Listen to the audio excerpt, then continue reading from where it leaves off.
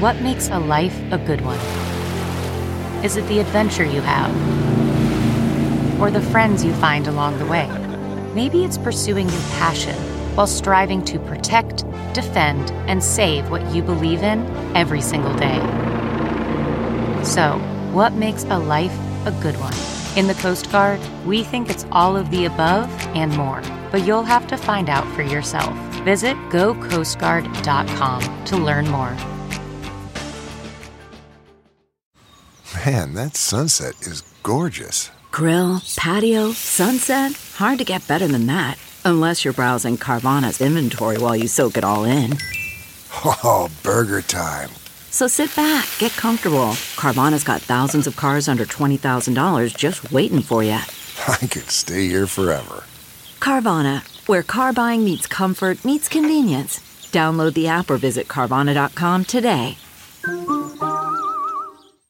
Welcome to episode 654 with my guest Moby, and his partner Lindsay, his podcasting partner, jumps in towards the end of the interview as well.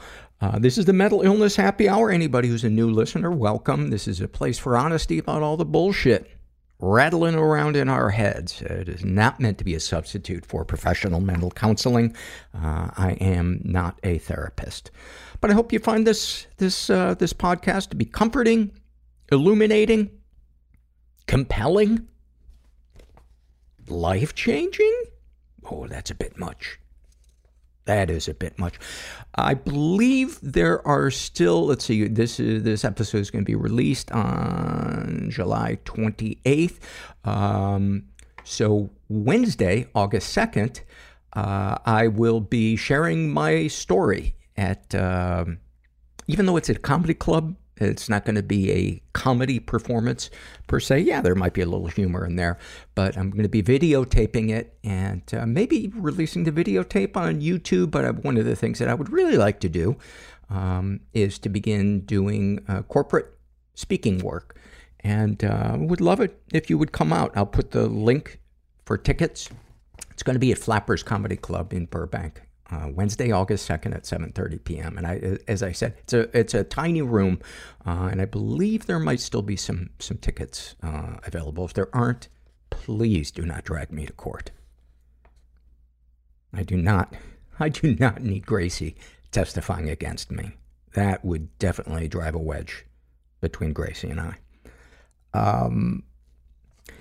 Those of you that are Patreon donors at the $20 and above levels, I'm going to be trying this Sunday, I guess that would be July 30th? Yes, July 30th at 4 o'clock Pacific time, 7 o'clock Eastern time. I'm going to send a Zoom link out, and we're going to do a get-together. I don't know if you would call it a support group meeting. We're just going to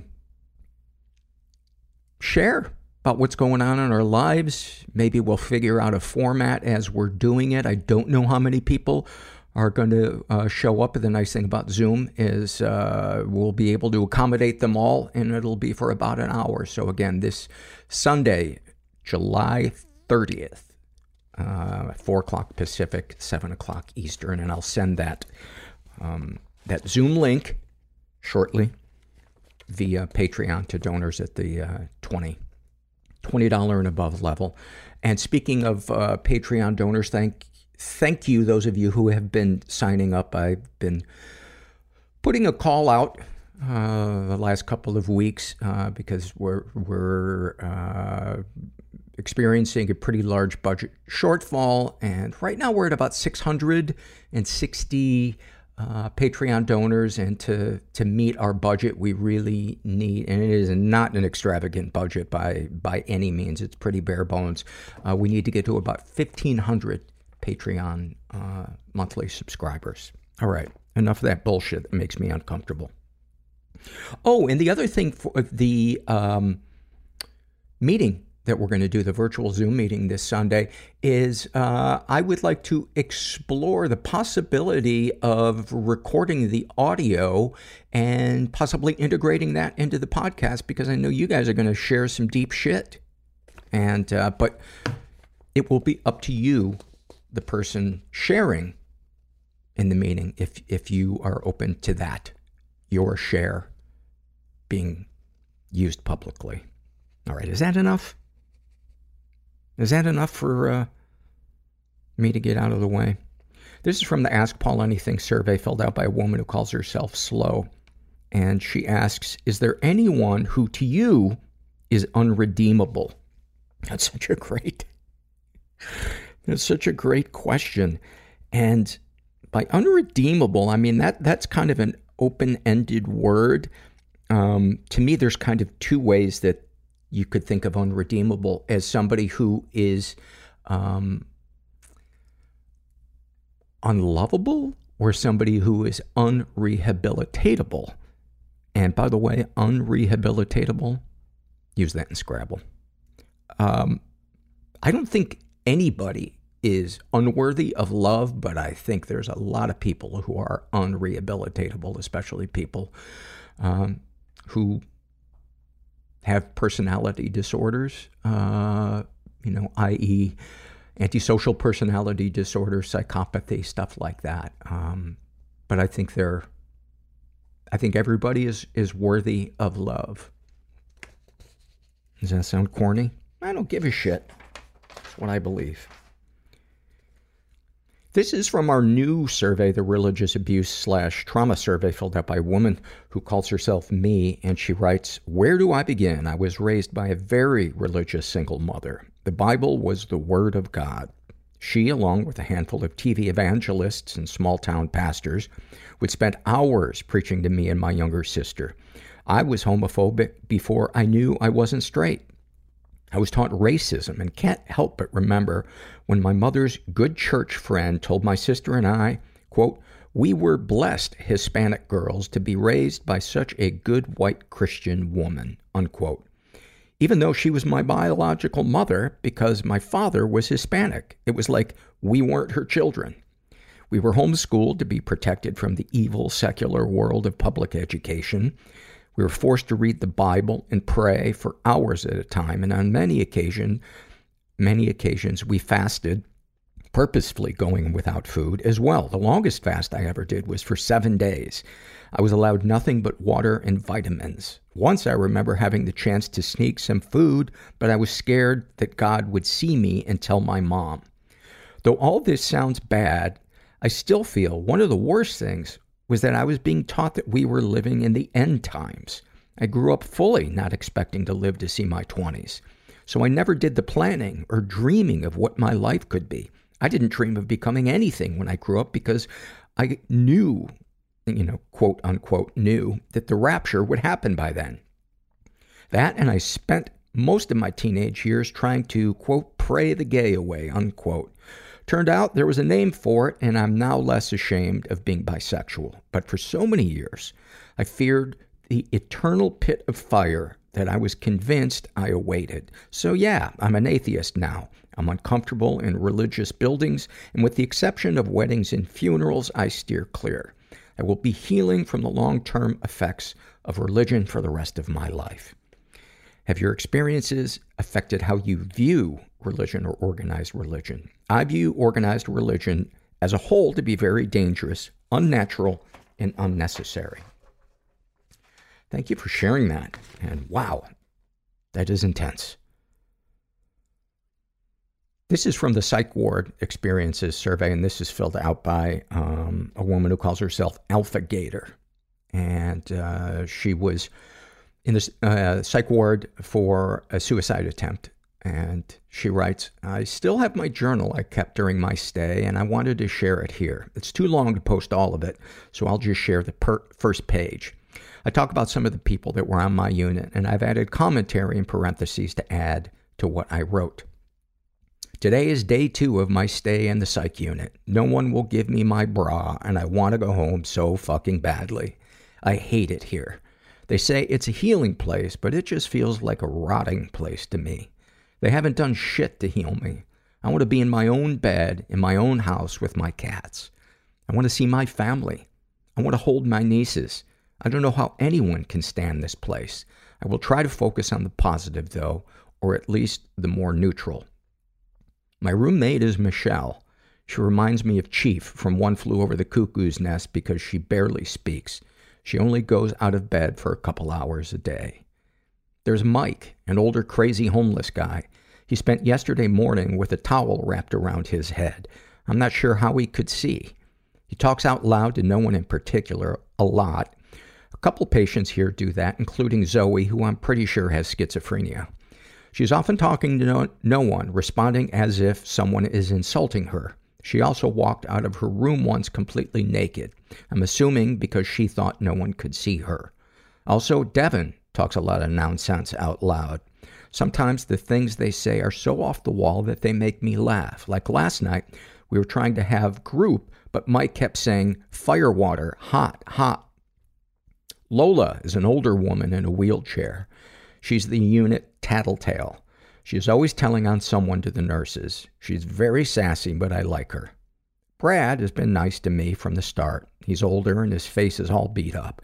I don't know what happened to him, but I think he's a drunk. He was beaten up by police. He also told me he had several steel rods in his arms and legs due to being gored by a bull during a rodeo. When I couldn't stop crying yesterday morning, he gave me a Danielle Steele book to help distract me. It's called Undercover. It's not the type of book I would normally read, but I'm actually really liking it. Liz has been really nice. She told me she cried her first 2 days here, too.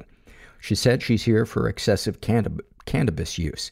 I didn't know that was a thing, but she's been really nice, and I feel better knowing she's here. Catherine is her roommate, and she talks a lot, very loud and obnoxious. Kadisha is really sweet, but super slow-speaking and moving. She somehow got here all the way from Winsboro. Trisha is 34 and also tried to kill herself. She's really quiet, but has been nice. I feel a connection to her. There's another guy whose name I forgot that came in the same night as me, also for attempted suicide. He later said he didn't really try to kill himself. His wife just told the cops because she was pissed at him. I'm trying to hold it together, but I want to leave so bad. I don't see how staying here is helping. Thank you for that. Of all, I've read hundreds and hundreds of these surveys, and you painted a picture that is really, I don't know the words for it, moving. Really moving. So thank you for taking the time to do that, and I hope you're in a better place now than you were when you were in there. This is from the love survey filled out by Jabberbox, and they write, I love popcorn with an obscene amount of butter. I love when I meet a new dog that seems to like me more than other people I'm with. I love going into my 19-month-old twins' bedroom in the morning and seeing how happy they are to see me. That's got to be an amazing feeling. I love spending hours on the phone with my sister talking about everything and nothing. And I love driving into big-ass puddles and making a huge splash.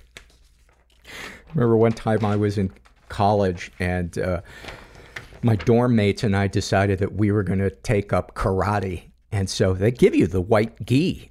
And we were walking from the dorm to the gym to take lessons, and it had just rained a lot. And this car drove out of its way to soak us all by driving through this gigantic puddle. And I wasn't even mad. I was like, if I'd had a top hat on, I would have tipped my cap to them. It was, I heartily endorsed it. This episode is sponsored by When Breath Becomes Air. When Breath Becomes Air by Paul Kalanithi is the exquisitely observed memoir of an idealistic young neurosurgeon attempting to answer the question, what makes a life worth living, as he deals with his own terminal cancer diagnosis. It's a stunning reminder to live while we are alive. A must-read for anyone in medicine, from a doctor turned patient. For healthcare workers, expand your view on patient care and the fragile beauty of our mortal lives through Kalanithi's unforgettable words. Some of the questions Kalanithi wrestles with in this book include, what makes life worth living in the face of death? What do you do when the future flattens out into a perpetual present? When the future is no longer a ladder towards your goals in life? What does it mean to have a child, to nurture a new life as another fades away? When Breath Becomes Air is a #1 New York Times bestseller, Pulitzer Prize finalist, and named one of the best books of the year by the New York Times Book Review, People, NPR, The Washington Post, Slate, and more. When Breath Becomes Air is available wherever books are sold. Learn more at prh.com/breath. CarMax is putting peace of mind back in car shopping by putting you in the driver's seat to find a ride that's right for you. Because at CarMax, we believe you shouldn't just settle for a car. You should love your car. That's why every car we sell is CarMax certified quality, so you can be sure with upfront pricing that's the same for every customer. So don't settle. Find love at first drive and start shopping now at CarMax.com. CarMax, the way car buying should be. And then finally, this is an awfulsome moment filled out, and we've read this one before, but it's been years, I think, since we read this one, filled out by a woman who calls herself Fossilized. She writes, a couple of months ago, my mom, who I've often had a fraught relationship with, fell and fractured her spine. No permanent damage, but healing is a long, painful process. I've been helping her, but something else started happening. We started smoking weed together. And the weirdest thing is, it's done wonders for our relationship. Earlier, my mom opened up to me about some of the horrific things her mother did to her, which is something that has always been obvious since my mom has always had severe PTSD. It was weirdly comforting hearing stories about the trauma and dysfunction that has been passed down through our family. It feels good to understand my mother a little better and makes me feel closer to understanding my own trauma. And it only happened because my mom is dealing me drugs in exchange for vacuuming her house. My consciousness might be disintegrating. Heavy weighted blanket on my brain. Symptomatically. And I can't think straight. Things present themselves for a reason. And I can't see straight. I couldn't even drive. The first movie that I remember watching with him, post-traumatic stress, when I was like 5 years old, was Pulp Fiction. And moral injury. I would act out the scenes. Gonna go to hell. Or... with my Barbies. The greatest source of our suffering, ordinary is where all the good stuff happens, is our unwillingness to experience and accept our emotions. It is very hard to heal in dark isolation. I developed compassion. It is in connection and community where that happens. The process was nearly unbearable. Like, I'm going to have to kill myself. We'll be right back after this. I am here with Moby, and his podcast partner, Lindsay, is chilling in a chair right now with her dog Bagel, and she will be joining us. And maybe Bagel. Maybe Bagel's got something to share about sweet potato treats. It's kind of a given that at least one or two times while we're talking, Bagel will jump up on the table and want to show us her two favorite things right now are scrunchies, and I bought her these little tiny tennis balls because her mouth was too little for regular size tennis balls, and she loves these little tennis balls. So there's a good chance, even though this is not necessarily a visual medium, that we will hear Bagel running around on the table wanting to show us her scrunchie. Like, for example, right now. Oh my God. It's dangerous. Hi, Bagel. Thank you. Oh, thank you. Look at her. Oh my God. She's ready for her close-up. Yeah. So fantastic. Oh, hi, Bagel. You so happy? You're the happiest little person in the world. So where to begin? I watched Moby Doc last night and really enjoyed it, especially the stuff with Death and the sound that you came up with for Death's voice. I wish I could take credit for that. So the director, editor, Rob, I don't even know where he came up with that, but he was putting it together, and this, because how, I mean, obviously Death has had a lot of cinematic cameos, sure. From like Ingmar Bergman's The Seventh Seal to Monty Python's The Meaning of Life. Right. And so, what would Death sound like? And he just made this weird noise. Yeah. And I thought, almost like an angry explosion, distorted through 8-bit something or other. Yeah. So I just thought it was perfect. But I love taking credit for other people's work. But in that particular case, I had nothing to do with the Death skit. Was my idea, but the sound of Death was 100% him. Because you think that the documentary has ended with this crescendo, this ridiculous, funny thing at the end. So kudos. Well, if you can't make comedy out of Death, what can you make comedy out of? What can you do? Yeah. What can you do?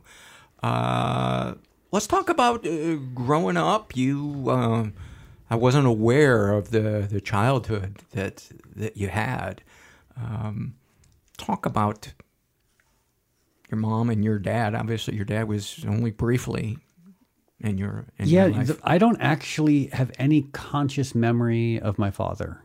So I was born in 1965 in Harlem, and my parents were sort of like academic hipsters. My dad taught at Columbia. My mom went to Barnard or Columbia. I don't know if Columbia had female students back then. And they were intellectuals. They were academics. They were also, like, my dad was also a serious alcoholic.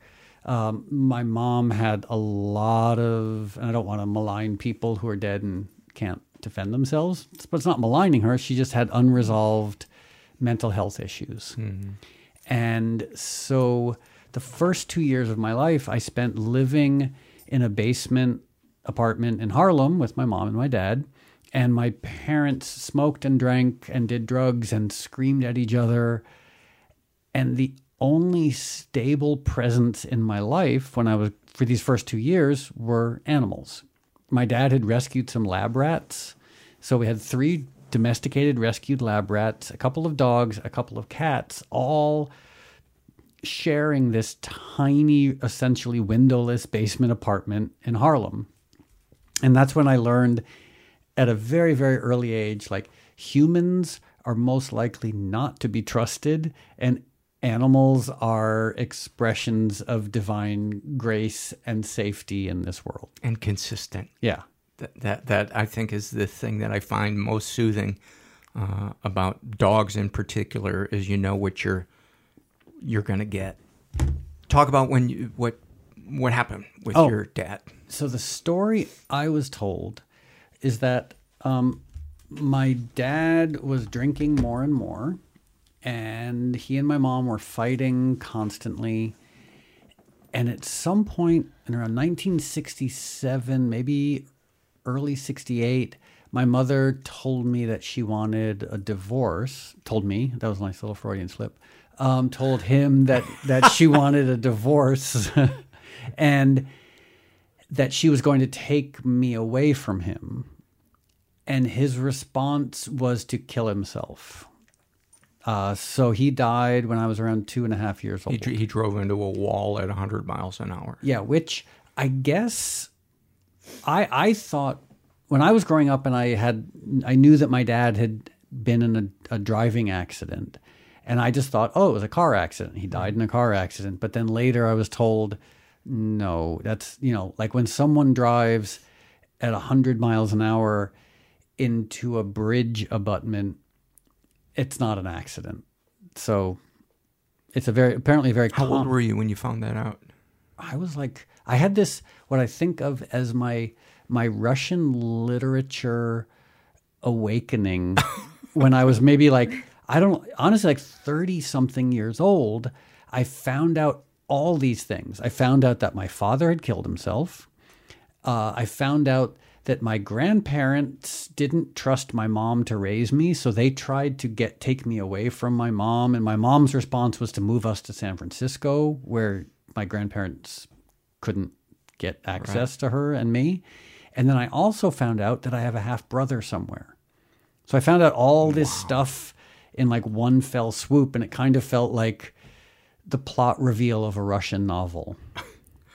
What do you remember thinking or feeling when this stuff was laid out? Did you feel betrayal? Did you feel numb? Were you angry? I thought it was really interesting. If I'm being completely honest, yeah. I think that my response to finding out that my father had killed himself, that I had a half brother, that my grandparents had tried to take me away from my mom, I think my honest response was, wow, that's kind of cool. Like, it made my story seem so much more interesting. I've got the material for a new song. Yeah.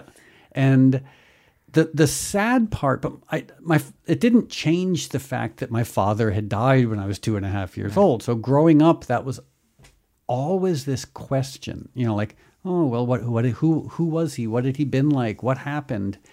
And the strangest part of that is, and I think it's and maybe this is really self-evident, but it's part and parcel of getting older, is what seems old to you when you're growing up. And then as you get to a certain age, that same thing seems like the experience of a child. Meaning, when I was 8 years old, knowing that my father had died when he was 26 seemed like, I was like, that's how old the president is. You know, like 26 seemed like a grown-up. And then all of a sudden I was in my 30s and 40s realizing like, oh, 26 is a kid. Yeah. You know, and that's really interesting when like quantitatively his death didn't change. My qualitative reaction to it changed quite a lot over time. When you kind of bottomed out on drugs and alcohol, was there any part of you that looked at your dad differently? I have to say, when I finally admitted to myself that I was an alcoholic and an addict, I did feel this almost slightly like resigned sense of like, oh, well, I guess there is truth to the nature versus nurture, because like everyone on my father's side was an alcoholic.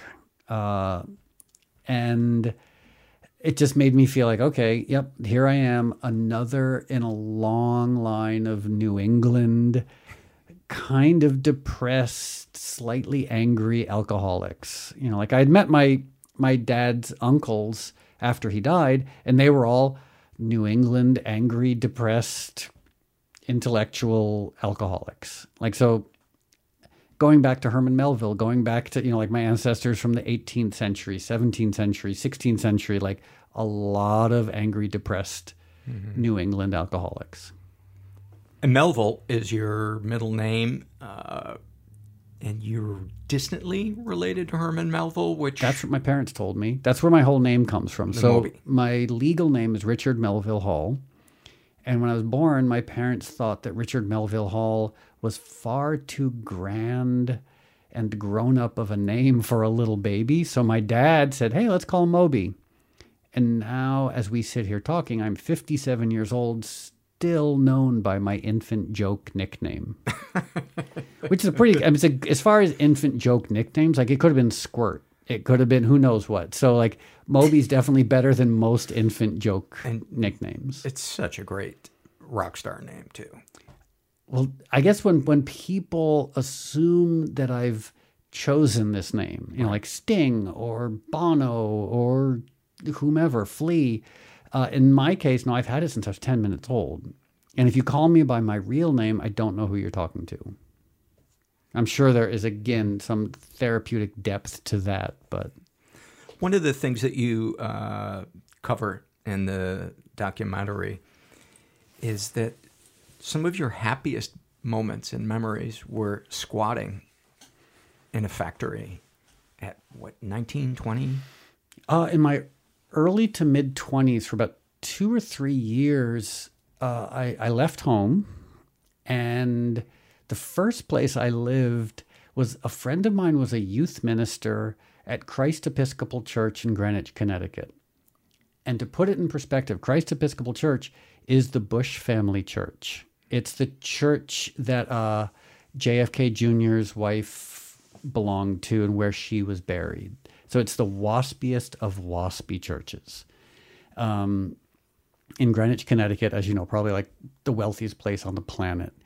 And I was DJing there at an all-ages club. And I became friends with the youth minister, and part of his job, he had a house on an estate in backcountry Greenwich, and he let me live there. And so for about 6 months, I lived in this like beautiful sylvan, I mean like on a 10-acre estate in backcountry Greenwich, you know, like part of this estate with like tennis courts and swimming pools, etc. And I lived there rent-free. And then he got kicked out for getting in a fight with the pastor. And I had to go find somewhere else to live. And the only thing I could find was an abandoned factory in a crack neighborhood. This was the late 80s, so crack was rampant. Sure. And so I moved into this abandoned factory in the middle of a crack neighborhood. While I was squatting in the factory, 2 people were murdered in the abandoned factory. By you? By me, yeah. And no, that's still on my resume. I've never murdered anyone, as far as I know. Good for you. But the funny thing there is I was so much happier living in this abandoned factory in Despite the neighborhood. murders. Despite the murders. And I had no heat. I had no running water. I didn't have a bathroom. There was a sort of abandoned bathroom that kind of functioned about 400 or 500 yards from my space where I was. But when I was so much happier living in squalor. I mean, it was actual squalor. Were there people around you? Some. There were a few other people in this complex who were also squatting, but most of the factory was just abandoned. But the irony that I was happier living in an abandoned factory in a crack neighborhood where I had no running water and no bathroom, as opposed to a beautiful early 20th century pristinely maintained guest house on a 10-acre estate in Greenwich, Connecticut. Do you think any of it had to do with you didn't feel like an imposter in the abandoned factory, whereas living in the other thing, it felt like this outside doesn't match my inside? Don't let me put words or thoughts into your head. You know, because I've tried to figure this out. I mean, obviously, being both curious and sort of narcissistic, I've been trying to understand myself and why am I predisposed towards certain things? And there were 2 things about the abandoned factory that almost on an archetypal level I loved. One, it had a giant wall of industrial windows facing south. So even though I was in this abandoned factory, it was so bright and sunny. And that really is that made all the difference in the world. I imagine on cold days, that was Yeah, it was essential. Yeah. But the other is, this is so weird, I so much of what keeps me going in the world is being interested in things. And simply living in the abandoned factory was more interesting than living in the guest house in backcountry Greenwich on 10 acres. Just there was more to be interested by. The building was interesting. The neighborhood was interesting. Sure, it was dangerous and it was squalid and filthy, but it was fascinating. Do you also feel like you were maybe for the first time tapping into your creative process, the well of things that you wanted to say with your music, because you did have electricity and you had your equipment there and you were creating what would then become your first demos? Yeah, I mean, it's funny, equipment-wise, studio-wise, my little studio and I have lived in so many different places, and where it's nice to have my studio in an interesting place. It's nice to have it in a clean place or a quiet place or a safe place. But ultimately, me and my studio just, we've been in so many weird different places. The place doesn't matter that much to us. And I know I'm anthropomorphizing a bunch of equipment, but nonetheless, it makes sense. We've been in bedrooms, we've been in basements, we've been in abandoned factories, we've been in $12 million quintuplexes overlooking Central Park. We've been in castles. We've been in closets. We've been all over. And put me in a room with some equipment and I'm pretty happy. It almost doesn't matter where I am or what the space is. It kind of reminds me of our relationship with dogs. They will adapt. They're in the back of a pickup truck. They're like, this is great. I don't care if we live here. They're in a beautiful house. They just are there and they're consistent. And yeah, as long as they're with their person. Yeah. I mean, that's for example, when you look at pictures of the Obamas and they had a dog named Bo in the White House, or the Bidens with Major, I think that, and the other dog whose name I don't remember. And these dogs, they don't know that they're in the White House. They don't know that they're surrounded by bulletproof glass and Secret Service agents. All they know is that they're with their person. And if they were in a homeless shelter, they'd be just as happy. If they were on the street, they might be colder, but they'd be quite happy they're with their person. And I guess I've largely felt that way with whatever studio I happen to have. So talk about when your career took off, and I'm more interested in kind of your inner life, how you felt about yourself, the world. What was that like? Well, from my perspective, my career took off in the early 90s. And so the first record I put out under my name was a song called Mobility. And it's this underground piece of electronic music, and it came out and it sold 1,000 copies.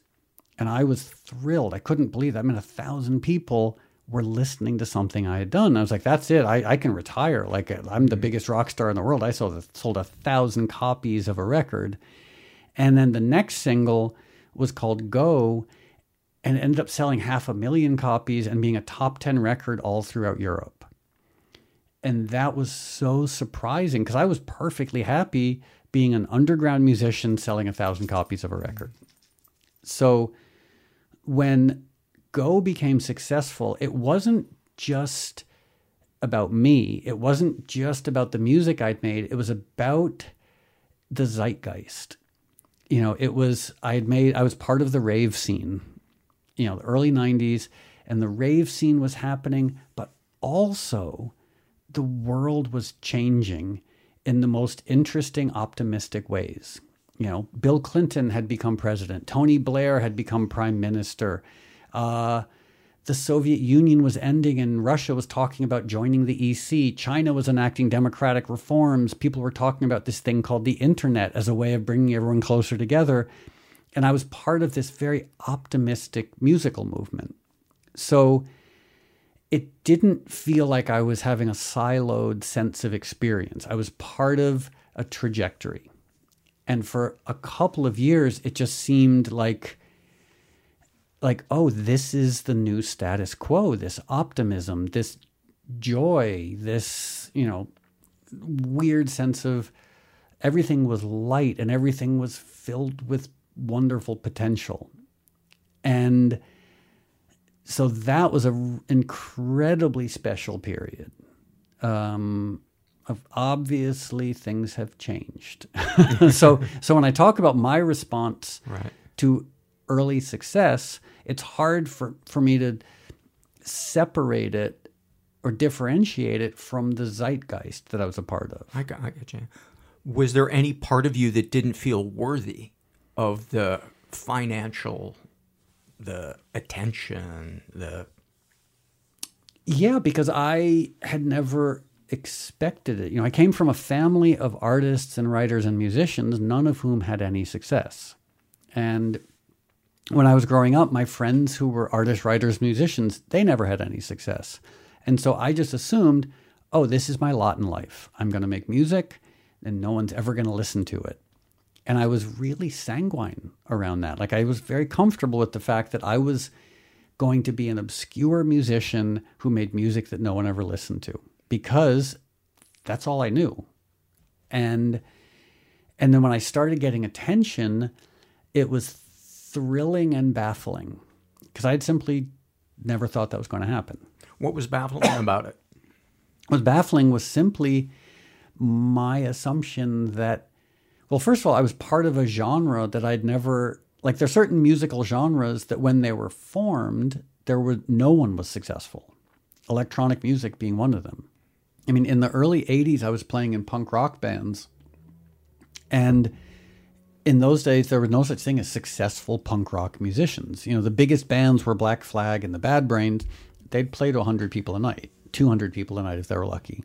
So when I started making electronic music, I had come from this underground punk rock world, and I was entering the underground electronic music world, and I just assumed, best case scenario, I would play music to 50 or 100 people a night. And then all of a sudden, I'm on TV shows and I'm playing raves in front of 10,000 people and getting paid relatively well and moving into an apartment where I had a bathroom and running water, you know, the height of luxury. So it was all very surprising, but I certainly didn't reject it, you know. Right. I loved the attention, and I loved the external validation. Was there any point where you felt like, oh, this is not fulfilling the part of me that I had maybe imagined would feel fulfilled by success? You know, that didn't come until much later. So throughout the 90s, I had bits of success here, bits of failure here. I lost a record deal. I got another record deal. But by the end of the 90s, practically speaking, my career was on its last legs. Is this before or after the failed punk album? Right after the punk rock record, which was called Animal Rights. Right, right after that, I mean, that tour had been very depressing. You know, some of the shows, like when we played in Paris on the punk rock Animal Rights tour, we played a venue that held 100 people, sold 40 tickets, and by the end of the show, I think there were 10 people in the audience. How is that possible when you're playing on the album before to 10,000 people? Well, I wasn't playing to 10,000 people to see me. I was playing at raves. I see. Where I was one of 20 people on the bill. Gotcha. But yeah, so the Animal Rights tour had been very depressing. Then I started bottoming out as an alcoholic. My mom died of cancer. I was going broke. I lost my record deal. Like, it was just like a litany of... Share some of the record reviews too about your punk rock album. Some of the I don't comments. know if they were bad. That's. What was the? It was the Village Voice one, or where they said this signals the end of music. No, that was later. That was okay. Actually the New York Times. So years later, I made a record called Hotel, and the journalist for the New York Times hated it so much he said it represented the end of music. And that review sat on the homepage of the New York Times for a week, front and center, for everybody to read. So we're still not there yet in my downward spiral. Right. So, end of the 90s, my career is bottoming out. I'm bottoming out. Everything is looking pretty dark. And then I put out what I thought was going to be my last record, which was the album Play, which went on to go sell like 10 million records. So I went from being... here's a way to quantitatively describe it. The first show of the tour for the album Play was the basement of a record store in Union Square in New York, and 40 people came. The last show for that tour was, I believe, in Los Angeles, headlining a festival that I'd put together, and there were 20,000 people there. So Play became ridiculously successful. And it's a great album. Thanks. But this leads to your, like, the lack of fulfillment around external validation and success. So Play was successful, and I wanted to keep it going. Then the next record, 18, was successful, but less so. And the record after that, Hotel, that's the one that when, like, the critics came knives out, and where I was, really maligned. And I was also then bottoming out again as an alcoholic and a drug addict, and eventually got sober. Hold that thought for 1 second, because there's another question I want to ask you is about when you dropped acid and then you had panic attacks for 6 months, 9 months? So in 1983, like everybody from Darien High School in Darien, Connecticut, I went off to college. And I went to UConn because it was the only school I could afford. And I got to UConn and I was having a delightful college experience. I was studying philosophy. I had a serious girlfriend at Connecticut College named Jenny, and I thought we were going to get married and raise little waspy babies. And then I tried acid, and it derailed everything. It all of a sudden I couldn't focus. I was having panic attacks. I couldn't think straight. And so I had to drop out of college. Jenny, my delightful girlfriend, broke up with me, and I found myself 19 years old, unemployed, a college dropout, sleeping on my mom's couch. But without that low moment, I never would have become a professional musician. I never would have traveled the world. I never would have probably moved to New York City. I never would have moved to Los Angeles. I never would have had the experiences I've had. I would have gone on to teach community college in New England, which would have been fine, but it forced me to reevaluate adversity. You know, what's that? Yeah, go ahead. Yeah, no one wants to experience, to state the obvious, no one wants to experience adversity. Adversity sucks. But for myself, and I assume for most people, when you look at adversity, adversity ends up being sometimes the impetus you need or the lesson that you need to learn, even though it hurts. And so I try to remember that, like if I'm experiencing adversity now, like the down the road lesson attached to adversity might not become apparent for a while. Yeah.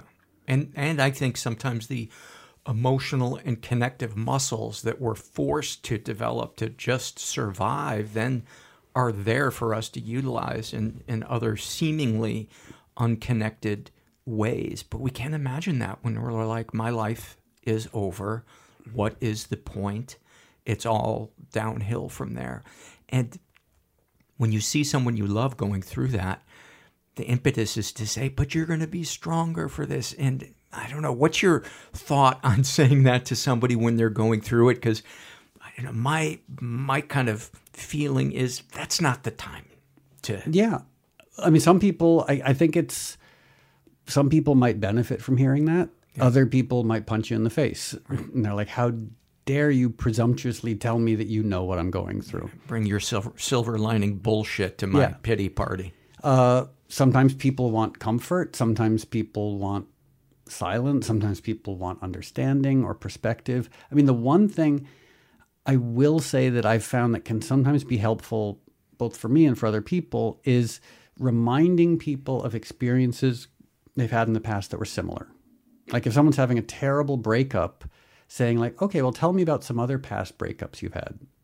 And once they start doing that, they're like, oh, wow, yeah, like 10 years ago, I had a terrible breakup. I thought my life, I'd never recover, and now I never think of it. And so reminding people that they've got, not saying generically, you'll get through this, or not saying, here's how I got through it. Yes. Reminding them, like, you've already been through this, and you've gotten through it, and it sucks. But if you've gone through it a bunch of times in the past, there's a good chance you'll go through it again. And I really love that you are bringing the art of listening to it rather than telling them. Well, it doesn't come naturally. I mean, where'd you learn it? As an only child megalomaniacal narcissist, like I want to tell people exactly what I'm thinking and what I think they should do. But I've tried that enough times, and you realize it doesn't work. Like best case scenario, people ignore you. Worst case scenario, they get really mad at you. And so I've almost been forced to learn how to listen because it's definitely not my default. So let's fast forward to there's two moments that I want you to share with the listener. The first one is the moment on the bus, where in the documentary you talk about it kind of being a bottom for you when you woke up. Well, there were a lot of tour bus low moments. I believe what you're describing, it was in Manchester, and my career was not, this was around 2005, sometime in the early 2000s. And I had a crazy night on the tour bus the night before, tons of drugs, tons of alcohol, tons of debauchery, and I woke up covered in poop. To this day, I don't know whose poop it is. And the way I remember it is, so I wake up cold, Manchester, overcast, cold, covered in poop, so hungover from everything. And I stumble out of the bus covered in unknown origin poop, go into the lobby, grab my hotel key, go up to the room and start throwing up, and then get in the shower to clean myself off and realize it's the anniversary of my mom's death. And I was like, wow, this is where I am, huh? Like, I'm a rock star covered in somebody's poop. throwing up in a random hotel room, remembering that this is the anniversary of my mom's death. Like that. And I think I might have even had the ability to say, like, you know what? This is so gross and so terrible, but kind of fantastic at the same time. An awfulsome moment. Yeah. Or I like to describe it as like the intermix of pride and shame. You know, like deep, horrifying shame, but like also a little bit of pride. Talk about the moment being in the top floor the night before the MTV Music Awards. All these fantastic low moments. So that was a paradoxical low moment because it was a high moment. You know, I was professionally, boy, oh boy, I was a rock star. Like I had, you know, we were flying around the world in private planes. I had an assistant whose only job was throwing parties for me. I'd sold tens of millions of records. On tour, I had my own tour bus. You know, like the band and the crew, they had their buses, and I had my own tour bus. Like it was just ridiculous, stupid, embarrassing excess. And I was performing at an MTV Awards in Barcelona. And I knew I was going to be receiving some awards. So this, like, professionally, like in our culture, like, how does it get better than this? Like, you're a rock star. And I was staying at the top of this fantastic hotel called the Arts Hotel. And at the very tippity top of the Arts, they have 4 apartments. And each apartment is like a 3-bedroom apartment with 30-foot walls of glass looking out over the Mediterranean, like as nice as anything you can imagine. A private elevator going up there, armed security guards outside the elevator. And while I was staying there, the other 3 apartments were P. Diddy, Madonna, and Bon Jovi.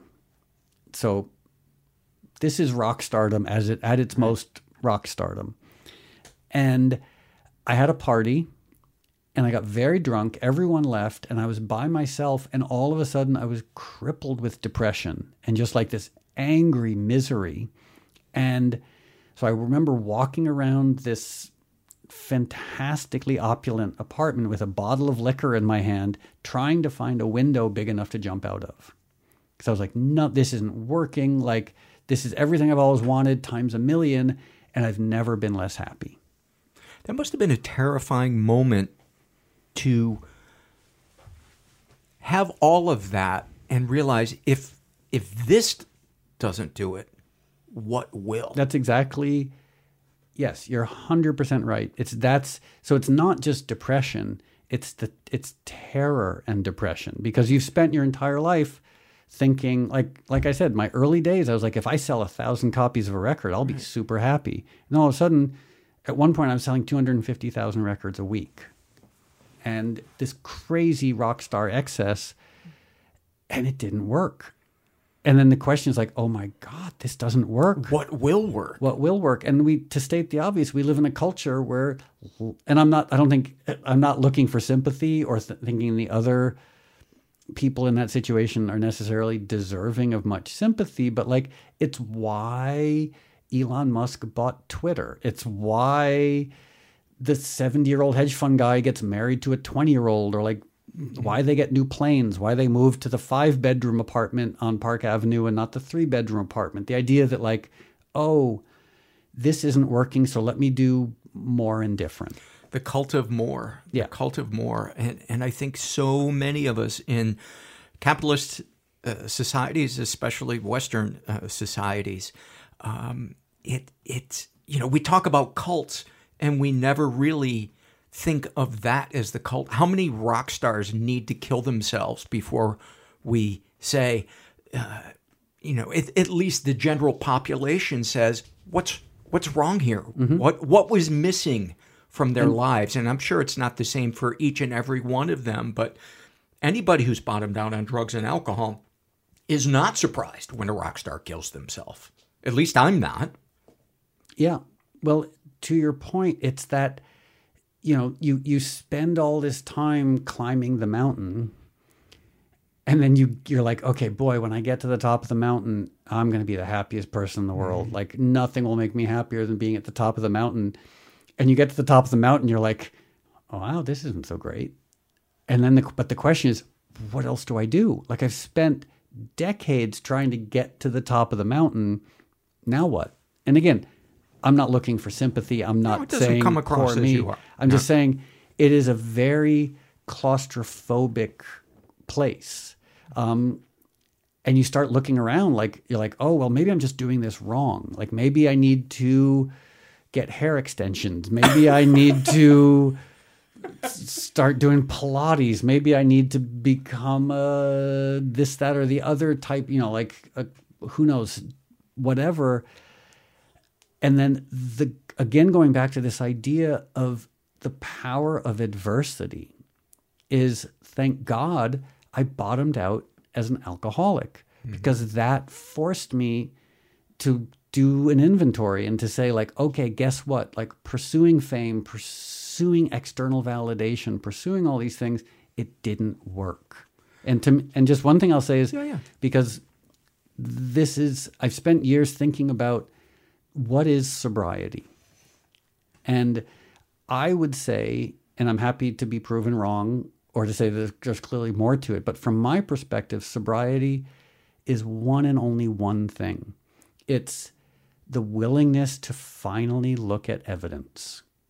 And that applies to alcohol, drugs, spending, sex, relationships, money, what have you. It's because before getting sober, before doing the work, I'm just going to keep the focus on myself. But before doing that, I was engaged in magical realism, thinking, oh, maybe tonight I won't have 20 drinks. Maybe tomorrow morning I won't be hungover. Maybe going to this depressing party won't make me depressed. Maybe living on a tour bus will suddenly be healthy. Maybe all these examples that were not supported by evidence. And sobriety, and I think maybe even spiritual fitness, is the willingness to look at evidence.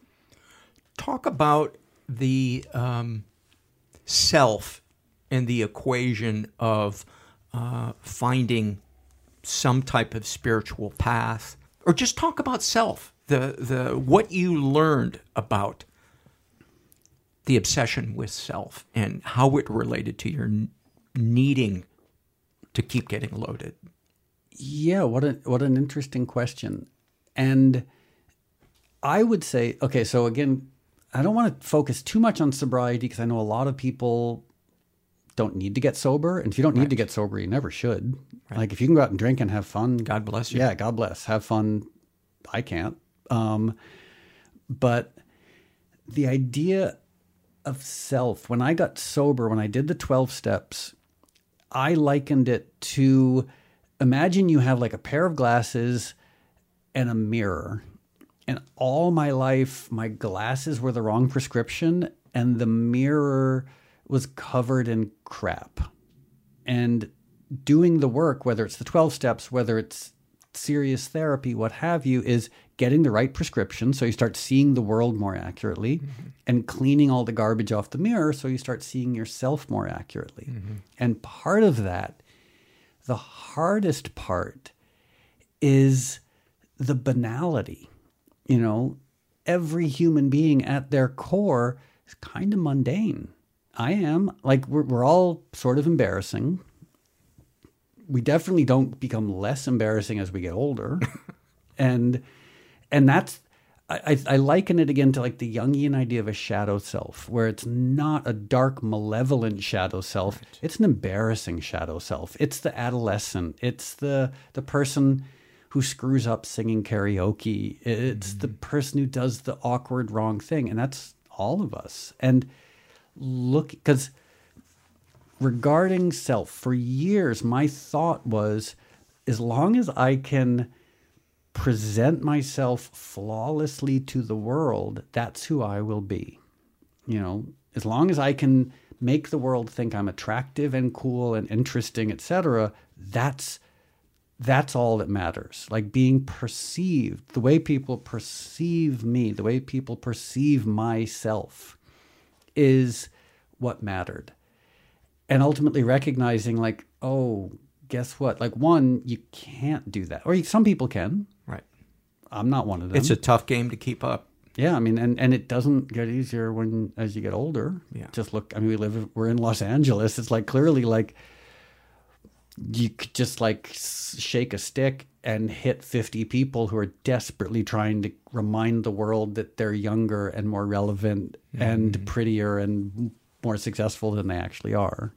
So it's that inhabiting yourself for all of the awkward aspects of the self and learning to, you don't have to love them, but accepting that they're there and making a degree of peace with them.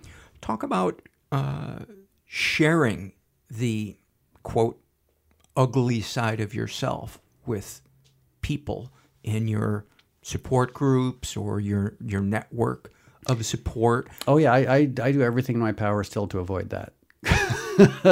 Like, I talk a big game, but like basically I still don't really want anyone to see the uncomfortable stuff. I'm happy to talk about it. I'm happy to write songs about it. I'm happy to make movies about it, write books about it. I still don't want to share it with another person. Share some with us. Share some things that you... Oh, wait, sorry, the computer, something's wrong with it. Share some things that are hard to say out loud about yourself, whether they're actions or thoughts or feelings. Well, here's the thing. I would love to do that, but I'm almost going to throw myself under the bus here and say, like, if I do that, it's going to be a little bit performative. Meaning I, will say the thing, almost like occupy a space that, like, say the things that I wouldn't have wanted to say 20 years ago. Mm-hmm. Like, oh, guess what? I'm bald and I'm small and I'm not that attractive and not that glamorous. Like, those are the easy things. It's the more closely held, guarded, vulnerable things that I don't know if I can actually say. Is it that you're afraid they're going to be performative, or you just don't want to say them? Oh, all of the above. Yeah. And now, of course, my inner guardian is probably saying, like, oh no, you're going to become aphasic if you even try and touch on those things. Let's bring Lindsay in. You guys do now that Moby's almost aphasic. Yeah. Actually, can I ask a huge favor? Mm-hmm. Can I leave? It's convenient, but I have to go pee real bad. Go pee. Okay. Do you want to pause it? Unless you guys want to talk. I don't mind. Yeah, and I don't mind. Let's talk to Lindsay while you while you go pee. I'll be right back. Okay. I'll tell all my guesses about what you're most vulnerable. Stop. Right, Bagel? So Lindsay, you started a podcast with Moby called Moby Pod, and you guys been doing episodes since January of this year of 2023. Yeah, well, that's when we started releasing them. It's the journey. So we're always trying to figure out new ways to kind of do animal activism, but also I have a strongly held belief that animals are safest around humans that are healed and safe. And so for a while, I believe that creativity can help people to evolve and heal and just be better in general, no matter what they're doing. So Moby and I had actually done a couple of test podcasts, and eventually we were like, you know what, let's open it up so that, Moby can talk about anything and we can bring on whoever we want to talk about whatever we want. And, we can be silly and we can be serious, and it's fully open. And it's so empowering, podcasting. I think a lot of people, before they begin doing it, I had friends tell me before I started podcasting, you will be surprised at how empowering it. I was like, yeah, right, blah, blah, blah. And then it was like, oh, By the way, I'm back from peeing. Just FYI. How was it? How did it go? Well, okay, so here's the thing. Was it your pee or someone else's pee? Both. It was, so Lindsay, you might not know this. Sometimes Bagel and I go out into the yard and we pee together. Okay, I did not know that. I think that is news to me. Dog owner with privacy in their backyard, that is the case. Yeah. So It's just a sort of bonding thing that we do together. Does she know what you're doing? Yeah. She has awareness of? Yeah, she'll like stand like 20 feet away and she'll look at me and we'll both sort of pee in the backyard together. It's so cute. I'm tearing up right now. Yeah. Like I'm really impressed. That's really bonding. It started one time I was bagel sitting because you had abandoned her. And for like a dentist appointment or something horrible like that. And she was in the backyard walking around and wasn't peeing. And I just thought, like, maybe what if I let her know it's okay? And so it started then. And when she was a little puppy, a little more of a puppy, yeah. So every now and then we do it. We just have a little backyard pee together. That is so cute. It's not even creepy. And I mean that. So one of the things I was sharing with these guys before we started recording is that we do this thing sometimes on the podcast called Fears and Loves, where we go around and we share fears with each other, and then we'll go into the love. And also, just FYI, while I was out in the yard peeing with Bagel, I was trying to think of like, what are these hidden things that I'd be so uncomfortable sharing? And it's possible that there are some that are very buried. But there's also another possibility is that, and I think because you've been sober for a while, Bagel, come here. She's eating paper. Bagel, no, you don't want to eat. I know you want to eat paper, but you don't really want to eat paper. Is sometimes, like I think pre-sobriety, there were so many things I was ashamed of. Because one of the most powerful things about getting sober is sharing like your fourth step, either with the sponsor, with yourself, or with a room full of people, like sharing the stuff you don't want to share. And I realized all of that, I've shared it. Mm-hmm. And so I almost feel like my fear of sharing it's based on a prior time. Because all that stuff, like I'm actually not that ashamed of it anymore. Right. So, for instance, what are some of the things you're not ashamed of anymore? And I don't mean physically. Yeah. I mean kind of internally, soul based. Like some of the things that I was ashamed of then was like even just admitting to the dark night of the soul, admitting like the number of times I had, like tried to kill myself. Right. When I was bottoming out as an alcoholic. Like I couldn't admit that to people. The number of times I had cried myself to sleep despairing. And I'm sure there are still some that are kind of hidden or buried, but a lot of that stuff, it came out in the fourth step, but I still sort of am having this almost knee-jerk response of, I can't share certain things, but I was like, but I already did.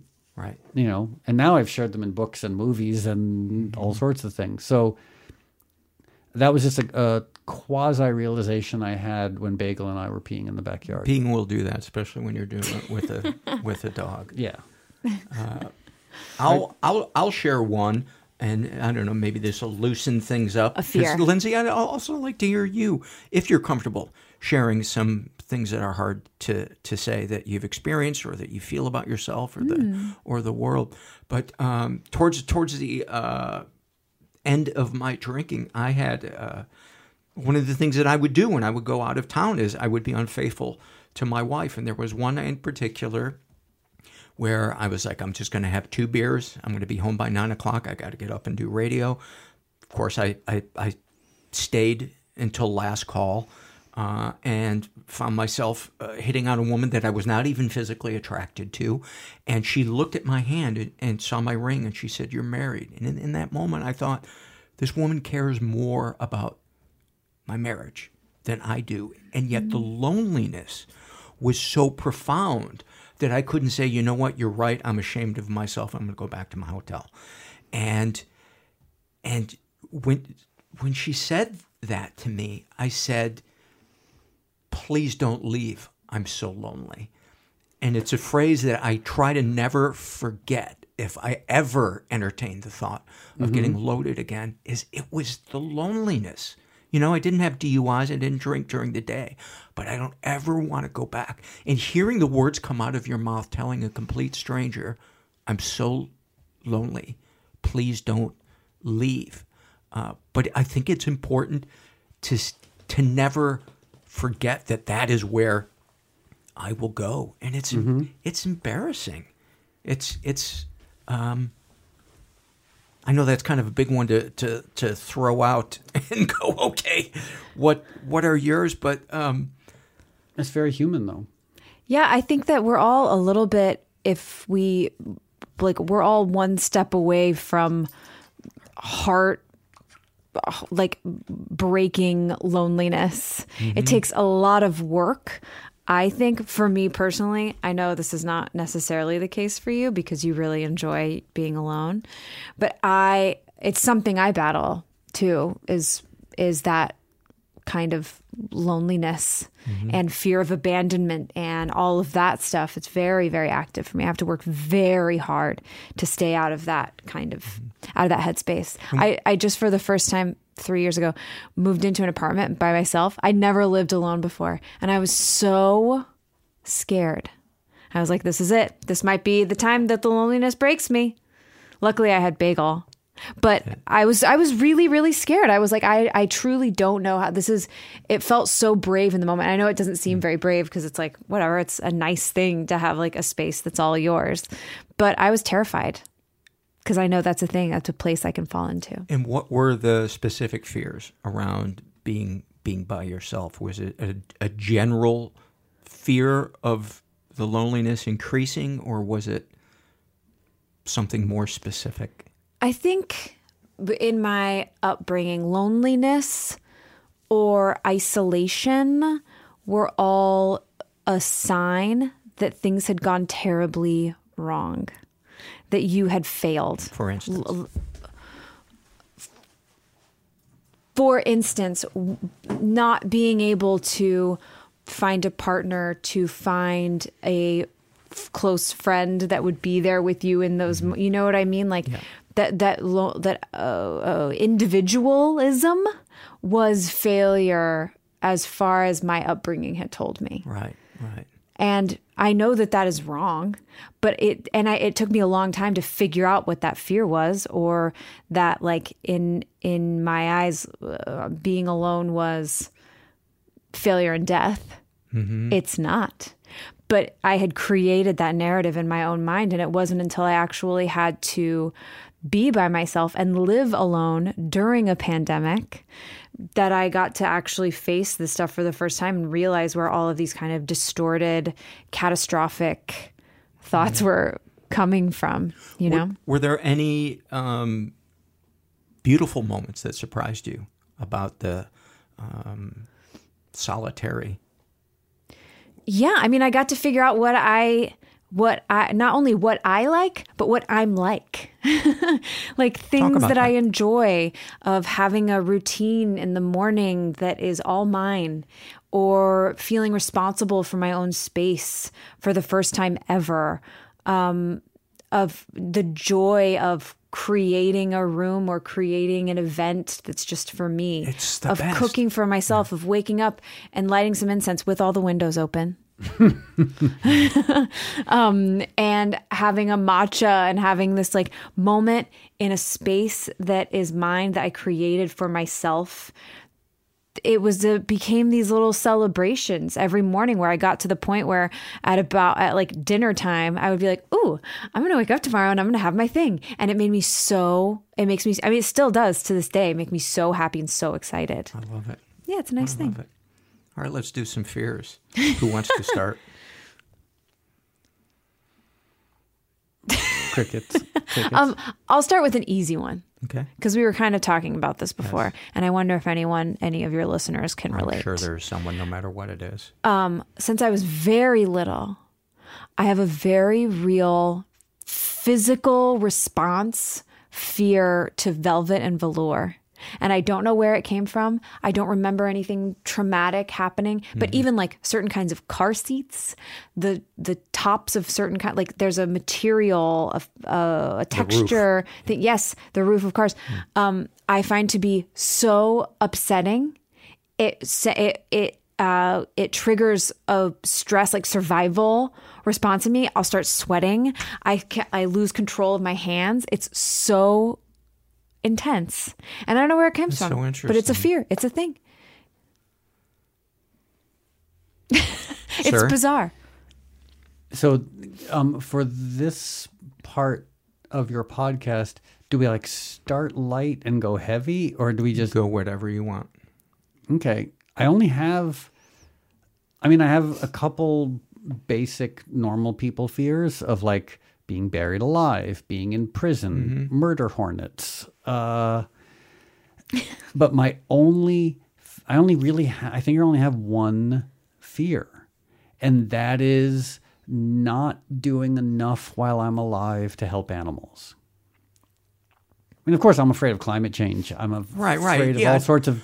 But the only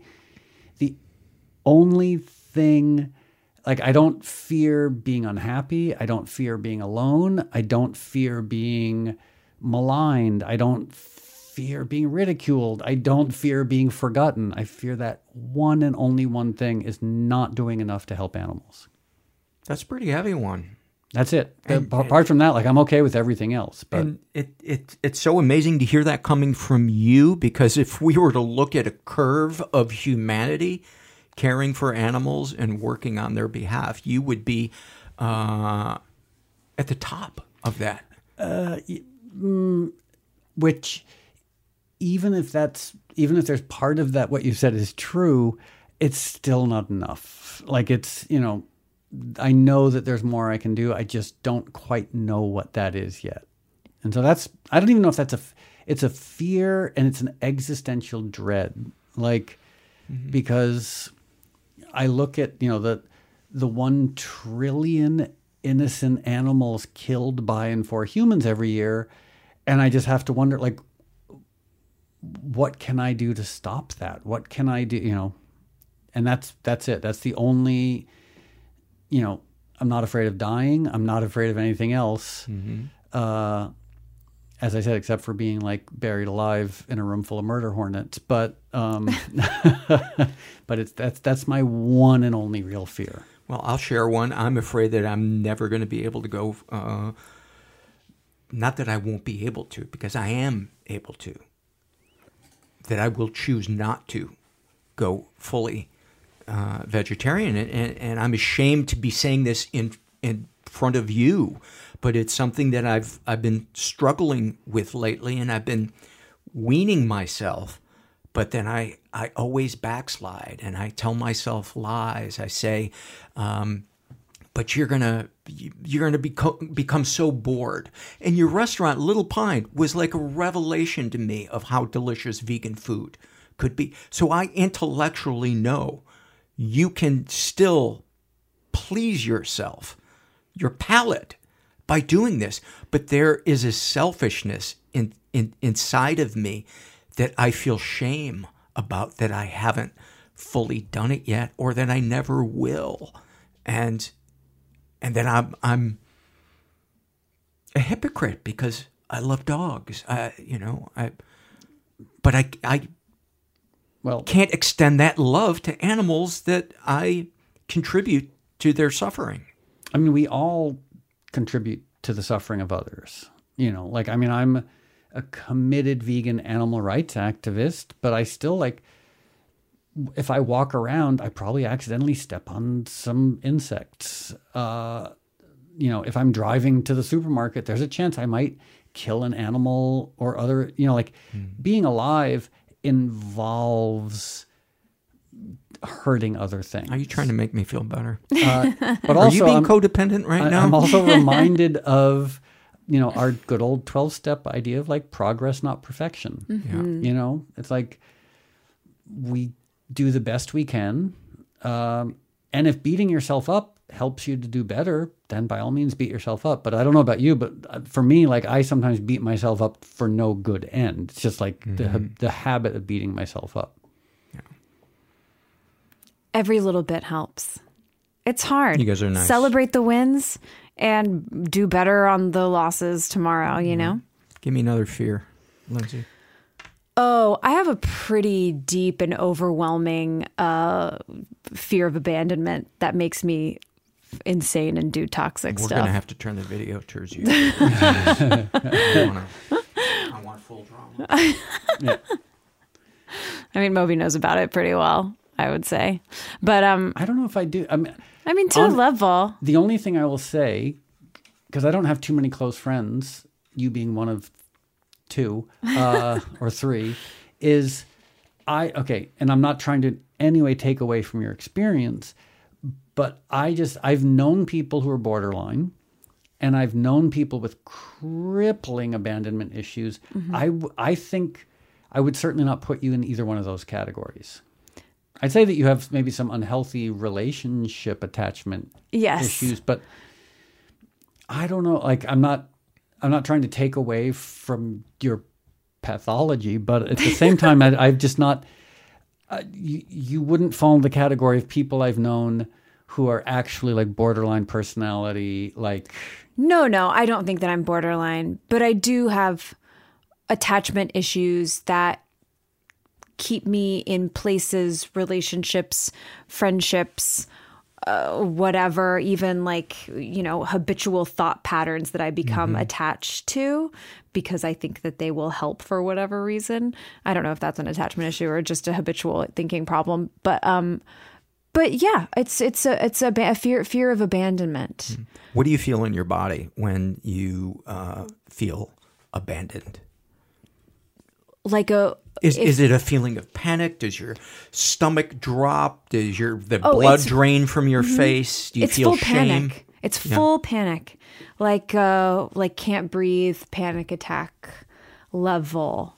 And it can even be something as small as, my boyfriend says something that I perceive as a judgment that he's made about me that I think will become a deal breaker in the relationship, and he'll leave me. Right. And it's a sweating, can't breathe panic attack. And just to be clear, like we're friends and coworkers. So when she says her boyfriend, she's not talking about me. Just because the listeners might not know that. So. Right. Yes. And is there an element of it where you feel ashamed either of something you've done or who you are as a person? Oh, yeah, sure. I've got a lot of, and this is all, it's like, I have versions of confidence that I think are really great, but also I have a lot of shame. I was raised Roman Catholic. It's ingrained in us. And also by a woman in the South and who grew up at a certain time when women were just a little bit less. And I think that part of that is building in a little bit of shame around everything. And you need to be the good girl, get along, make everybody happy. Yeah. Don't be a quote unquote bitch. Sure. Yeah, I think that's a part of it. Yeah. And so a lot of it creates a lot of shame around all of the things, and that I made decisions to leave that world, to leave that lifestyle, and yet I still have thought patterns of that upbringing that I battle, Kick off the loves for us. Give us a love. Ooh. The more detailed and personal, the better. The loves. Well, it's hard not to say Bagel first, because I do believe that this dog has magical powers. And by that, I mean that she has given me comfort. I mean, you love your dog. When I didn't even realize how much I needed it. And it was kind of like she answered this, she fell into this empty space that I didn't know was empty. But also she's just a real good dog. and keeps me company and is fun and funny. And, I feel very lucky that I found her. I love the kind of awful mildewy smell of a vacation cottage that smells like vacation, and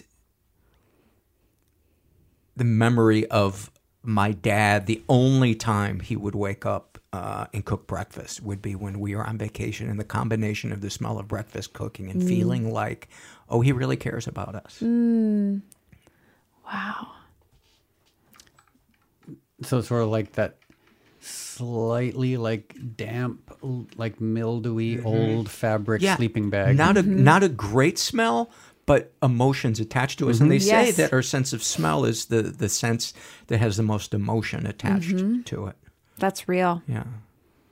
You guys, Richard? You guys have had good ones. You're allowed to say bagel. You already said I'm bagel. going to nix that. So mine is, I can think of a trillion things that I love, but ultimately it's going to sound, if you let me explain, hopefully it won't sound quite so vague, is nature. And when I say nature, give us some specific. When I say nature, I mean every single thing in the universe that we can just barely perceive or not perceive. Meaning the workings of an individual cell. Like if there was one living cell in the entire universe, it would be the single most miraculous thing that's ever existed. You know, think about a cell. I'm reading a book on all the things within a cell, the organelles, the mitochondria, the nucleus, the et cetera, et cetera. It's perfect, and it's more complicated than anything humans have ever invented. One little cell, and there are a trillion to the trillionth to the trillionth power number of cells on this planet. And each one is an unspeakable miracle. And there are times when just thinking about the complexity of it, it makes my brain feel like it turns into vapor, like, because it's just so complicated and so unknowable. And the extension of that, the fact that like we're sitting here and I know that we're talking, so it's an auditory medium, but like I'm looking out a window and I'm looking at all my trees and things, and like the systems in place there. All these diversified cells, and guess what happens when they quote unquote die? They become soil. They become, a form of communication for fungi. They become a way to feed the trees that gave birth to them. It's the systemic aspect of it, the complexity that is my love above all else. It's also my religion. It's and I don't understand the idea that there is antipathy between science and religion. Yeah, I don't either. Because science points, whatever the divine might be, science is the extension of that, and it points to it. Like there's no way divinity could be separate from nature, could be separate from science, could be separate from the quantum realm, could be separate from cells, could be, so that is, nature is, from my perspective, it's everything worthy of study. And the belief that spirituality happens on a cellular level, what we experience is also happening in our body. It is happening with the ions around us. It is quantitative. And I don't necessarily mean worship, although I suppose you could include that, but I mean being kind to a person. Our chemistry changes when we humble ourselves, be of service, apologize, use our turn signal, return the shopping cart. All of those things, I believe, affect our electrical charge. And that to me is science. It reminds me of a funny experience I had decades ago. I had gone to a store in Stamford, Connecticut to buy a pair of headphones. And this was before the world of credit cards, probably like back in 1910 or something. And I bought my headphones, and the clerk gave me too much money as my change. Like he was supposed to give me like $5, and instead he gave me $20.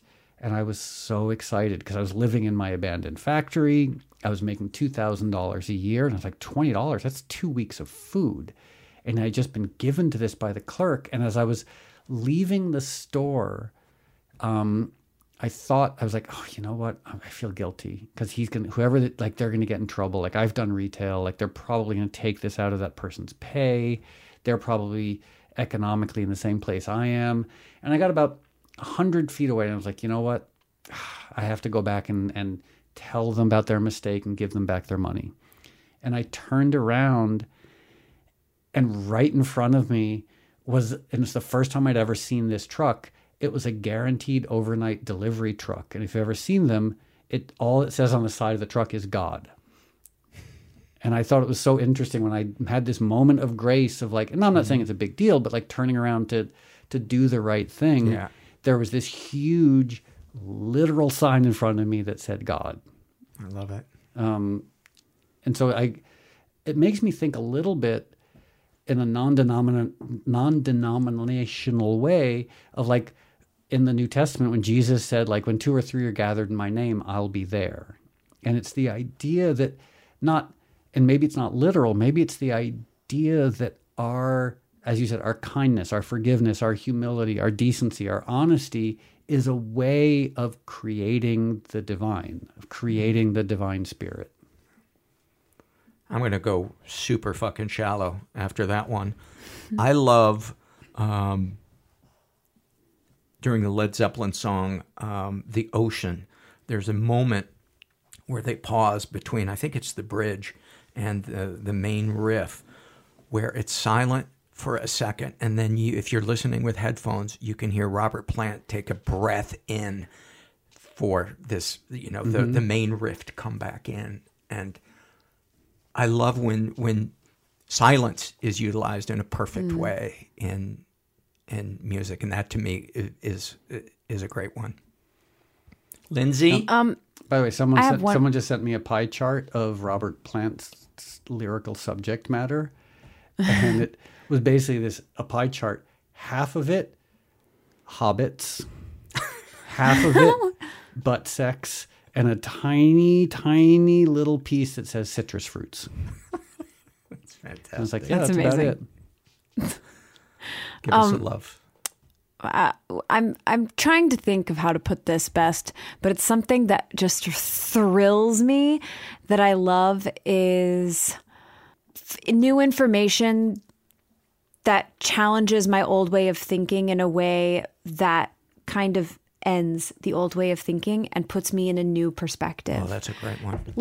And this may sound trite and ridiculous, but it opened my eyes to certain decisions I've been making and how I can improve for the rest of my life for all of my friends' family dogs, which is I recently found out that most of my clothes are poisonous. And now I get to, as I move forward in my life, buy clothing items that aren't poisonous. And that feels good.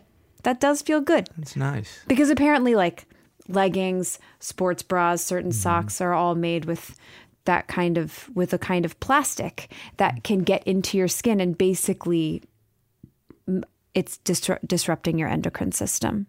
Do not tell Lululemon what we talked about. Oh yeah, they're today. A big part of it. But now I can buy organic clothes and that makes me feel good. New information that changes an old way of thinking. Love it. Boy, I mean, so many things. I was like, do I go with 30 Rock? I'm rewatching 30 Rock for the 12th time and just reminded it's the greatest thing that's ever been on television. But I'm going to, and this is sort of an extension of my earlier one of nature, but is, boy, this is why I don't get invited to parties, is nutrition. Like because I've been a vegan now for 36 years. And for most of that time, I was a junk food vegan. Just ate anything vegan that was put in front of me that was delicious and occasionally healthy. But over the past few years, I've become a very healthy vegan. And part of it is it feels sacramental to me. Because I study nutrition obsessively. And the fact that you can eat food that is delicious, that is also miraculously health-giving. Like it's some of the nutrients in plant-based foods the only way to describe them is miraculous. And you can't extract them. You can't make antioxidant pills. You can make fiber pills, but a lot of the things that make plant food so miraculous, you can't turn it into a chemical. It's the compounds. And so I spend way too much time reading about the nutritional properties of walnuts or blackberries. And anyone listening is like, what is he talking about? And I'm like, but just if you do the research and you start deconstruct a red grape, and it's the most miraculous thing on the planet. I love seeing someone who has gone super, super dark and criminal in their life bring their walls down and cry in a support group meeting and talk about even when they were in prison and they were stabbing people or doing what they had to do to survive, that they felt like a scared little kid and that they're tired of living the way they're living. And having a front row seat when somebody has a shift in their consciousness and opening their soul for what might even be the first time in their life, to me is like one of the greatest things about being alive is when you see somebody's walls come down. I guess that's what I'm saying. Have you seen, I'm sorry, I was just looking at my phone to remind myself of the name of this movie called The Work. Mm-mm. It's a good one. It's what you just described times 1,000,000. It's one of the most powerful things I've ever seen. It's inmates at Folsom Prison doing exactly what you just described. It's almost too much. I gotta check it out. Yeah, from 2017, and it's a form of therapy that's group therapy among men that's been going on. You know what? I think I saw a clip from it, but I don't know if I've seen the full thing. So, are you recommending that I murder someone to get in there and get a close up look? Luckily, that you watched the movie, and you, as Lindsay, as well. And also, I feel like, especially at this time where there's so many questions about the patriarchy, about who are men? What's the role of men? What's the toxic legacy of men?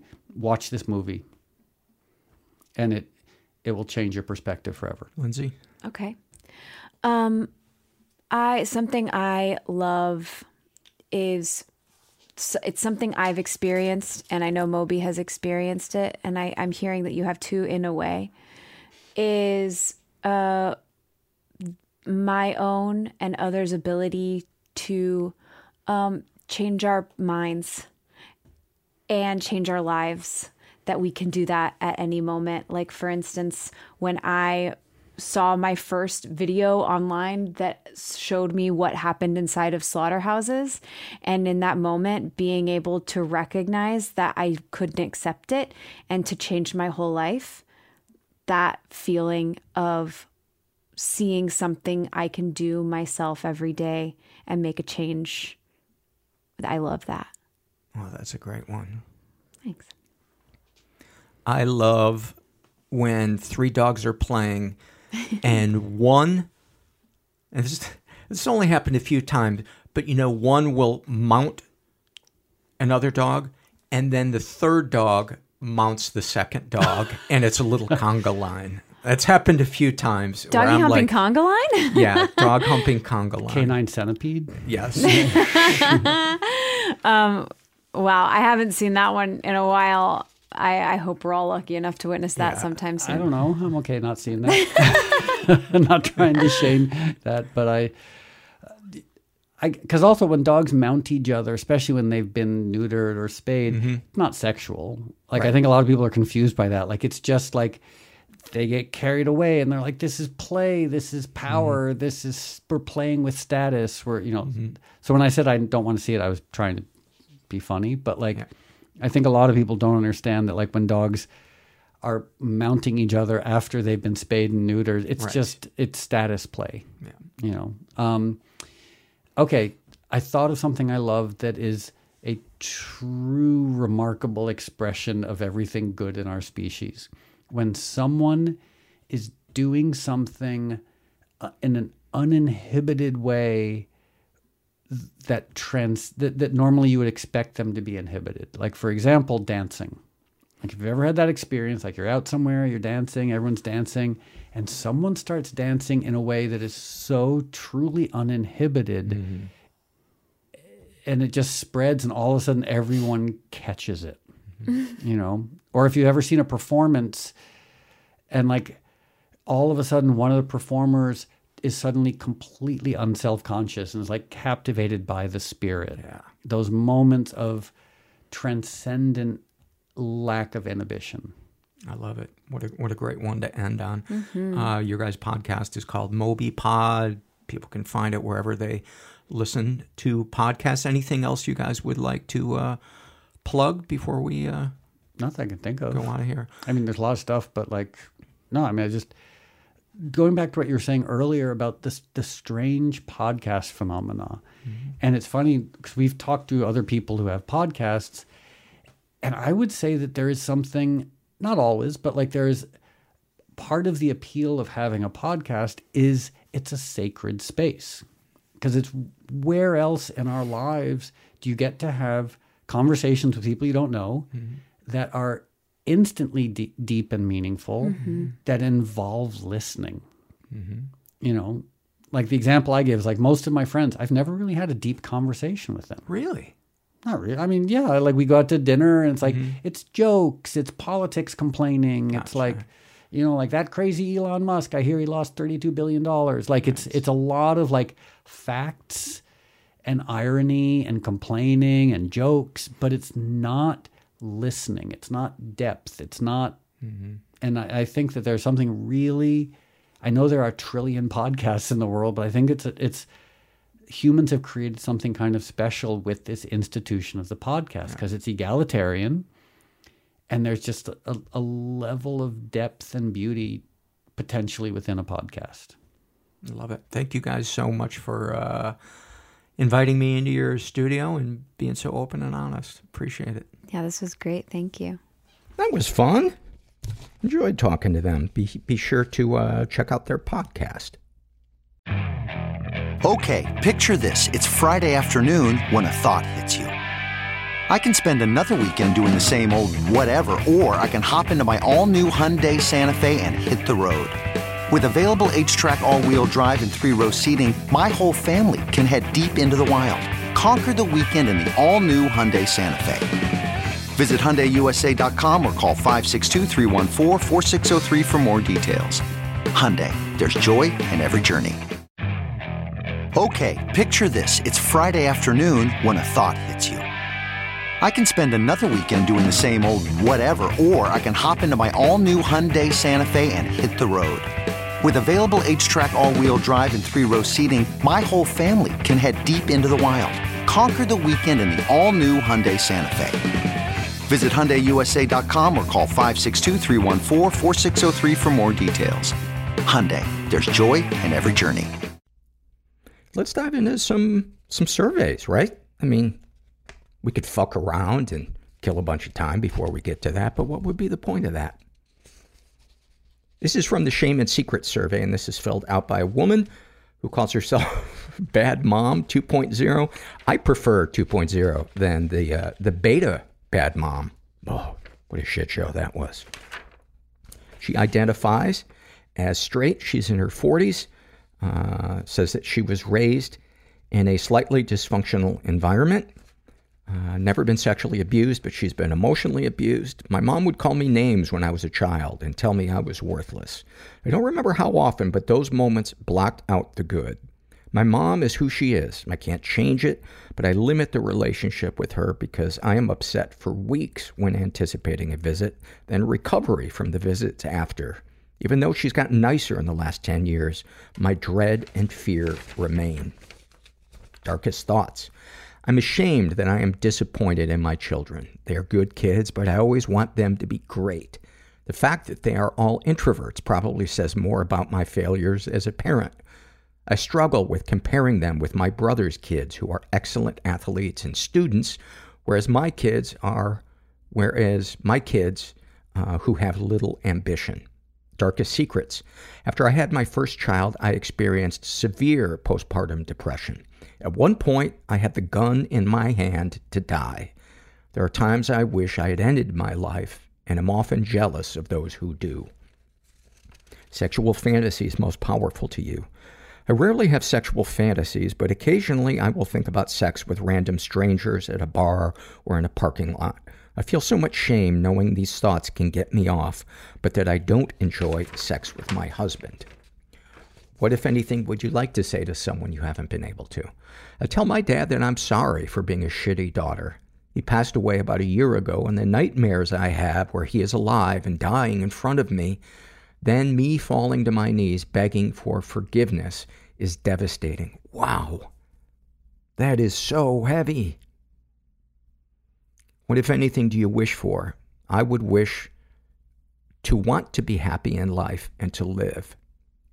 Have you shared these things with others? I share nothing with anyone. I don't want to burden others or make them feel sad. I currently have a professor who is also a mental health clinician who is also I guess I made that sound like she was a mental health clinician. So he's a professor and a mental health clinician who I feel I could see as a therapist, but if I did, my internship would possibly be denied and my ability to go into the mental health field would end. How do you feel after writing these things down? I feel vulnerable and more alone because I know I should talk to someone, but I am too scared.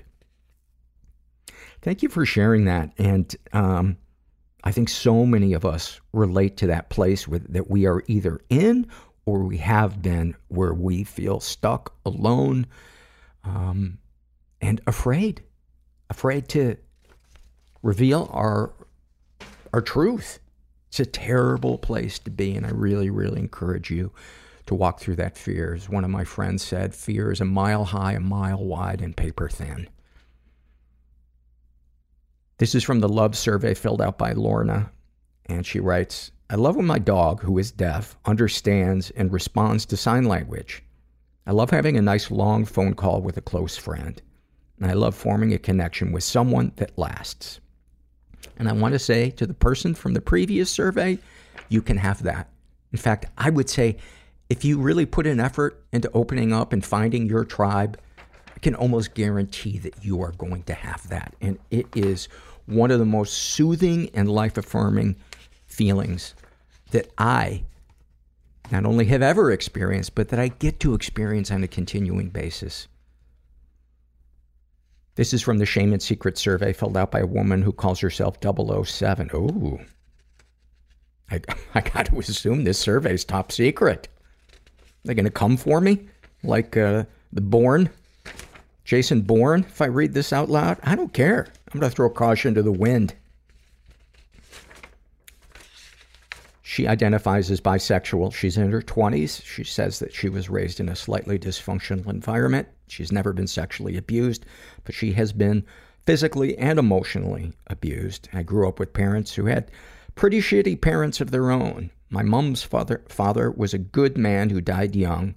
My parents carry with them generational trauma that they never learned to deal with before they decided to have children, and have since made a number of mistakes of their own. I carry with me their trauma, having to parent my parents as the oldest child, having to also somehow parent my grandparents as the oldest grandchild, and also parent my siblings, which is well and truly fucked me up. My dad grew up with a violent father and then decided to use violence against me when he felt he wasn't being heard. My mother used her words to inflict the most amount of damage without realizing the effect it was having on me. Any positive experiences with abusers? I have a civil relationship with my father. He's not a bad person, and he's grown since having my younger sister. He's also recognized the impact his actions have. It feels a little late, though. My mother is too damaged to fully see what her words have done to complicate my own life, but she's also become my closest confidant as I try to make peace with my own mistakes. Darkest thoughts. I often think about what it would be like to have a room full of men and or women have their way with me, and for me to be degraded like that. I'm not an overtly sexual person by any means, but this fantasy always makes me feel good. Darkest secrets. I married a man with whom I am not in love with to please my parents, as I was tired of living under their roof and feeling like a complete disappointment. I love someone else. I always have. Because of my faith, I couldn't ever be with that person, so I live a lie instead, because it seems easier than facing the truth, that I am so miserably unhappy with my life. Sexual fantasies most powerful to you, as above, being in a room full of men, women who degrade me and use me for their own sexual benefit and have no regard for my own feelings. Sharing that makes me feel disgusting, as I consider myself quite strong-willed and would never let anyone treat me like this in reality. And that's what's so common about our sexual fantasies, is they are often against our moral code or what we want in reality.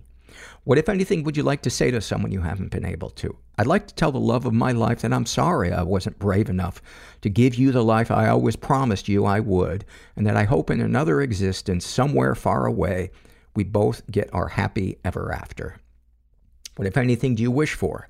I wish to be happy, to truly feel genuinely, blissfully happy, to be able to not feel the burden of my choices weighing me down, to want a better life for my family, for the person I love, and for myself too. I owe myself love. Have you shared these things with others? I share parts of myself with the person I love. It's difficult to be so honest and not feel as though you're being stripped naked and left in the street for everyone to stare, which in some ways may be better than having to actually strip back your own feelings and fucked up thoughts. How do you feel after writing these things down? I feel relieved to know that I did my best by the people I love, and even if it wasn't enough, it was my version of what I was capable of giving, even if it took more out of me than I could ever give back. Anything you'd like to share with someone who shares your thoughts or experiences? I'd like to tell anyone who struggles with self-worth, deserving love, and fucked up family dynamics that you are absolutely worthy of taking time out for yourself. People will come and go, but you have to live with yourself day in and day out. And the only way to make it any easier to exist is to cut yourself some slack and find anything that makes you happy, even if it's fleeting. It's so worth it. Well said. Well said. Thank you for that survey. Oh, any comments to make the podcast better? I'd love more episodes with surveys and confessions only. I love the guests, but these anonymous episodes are oddly therapeutic in their own way. I'd be interested to know what the rest of you think about that, because I never know whether people like the surveys more, the interviews more, and I suppose it differs with each person. Anyway, this is an email I got. And they write, I am Mrs. Yu Ging Yunin, and I have COVID-13, and the doctor said I will not survive it because all vaccines have been given to me, but to no avion. She might mean to no avail, or she means that it has not been given to a bird, which, if this latter is true, is really a shame. But I base here in France because I'm married here and I have no child for my late husband, and now I'm a widow. I'm sending you a hug because to be married and a widow at the same time has to be incredibly confusing. My reason of communicating you is that I have 19.2 million US dollars here in France, and I want you to stand as the beneficiary for the claim now that am about to end my race, according to my doctor. I'm not sure what that means when you say end my race. It either means that you are dying of cancer or you're in the Tour de France. And I have to say, by the way, most people prefer watching cancer. But I'm sending you a hug either way. Because you got stages to go through. You got the 4 stages of cancer. You got the 21 stages of the Tour de France. From what I understand, both are grueling. Oh, man. You know, I thought long and hard about your offer and the 19.2 million. And so I looked into flights, and the cheapest flight that I could find was $20 million. And I could probably have looked a little bit harder. I just looked at the first one that came up. And so I'd be losing $1 million to go over there to get the money. So I'm going to need something more on your end. And my first thought was, can you throw in the Eiffel Tower? I'll pay for the shipping. And if you can't do that, because I realize it's a national treasure, could I get the rights to all 600 French movies about a young boy coming of age during World War II? That would mean a lot to me. But I'm really sorry about either the bike race or the deadly disease. Maybe it's not cancer. Maybe it's just a raging case of French eczema, which, as we all know, is from butter and cigarettes and some other French trope. This is from the I Shouldn't Feel This Way survey, and this is filled out by a guy who calls himself Privileged Depressive. And he writes, I'm supposed to feel full of energy and be hungry for life, but lately I just feel a heaviness that I can't shake off. It feels like I'm at an age where I should be taking more risks and saying yes to things, traveling, dating, etc. But life right now feels too precious and fragile. I know that this is partly a symptom of my depression and anxiety. I find that if I allow things to be as they are, I have a much easier time and I'm not so hard on myself. But it can be exhausting to live life in the zone between what you're supposed to be doing and what you're actually capable of doing. Some people say that's where growth happens, but lately it's just too much to handle. Oh, fuck, do I relate to that? And I think so many people relating to that, hearing that are like, that is my life, exactly. And that's where like the shame slips in, is in that space between how we're living our day and how we think we should be living our day. And I don't think a day goes by that I don't go, you lazy motherfucker, you are not doing life right. And thank God for support groups. Thank God. Because some days, I think we're just incapable of being nice to ourselves and we need someone else to do it for us. How does it make you feel writing your real feelings out? Okay, I've been meaning to fill out a survey for a long time, but today felt like the right time to do so. I'm glad I've finally thrown my hat into the ring.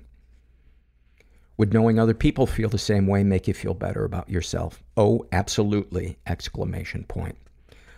You, my friend, would love a good support group. And I'm not saying all support groups are good. I've been to some where I'm like, no thank you. I don't think I'm coming back to this one. But when you find one where it clicks and there's the love and the feeling seen and being there to help validate other people, it's just so amazing.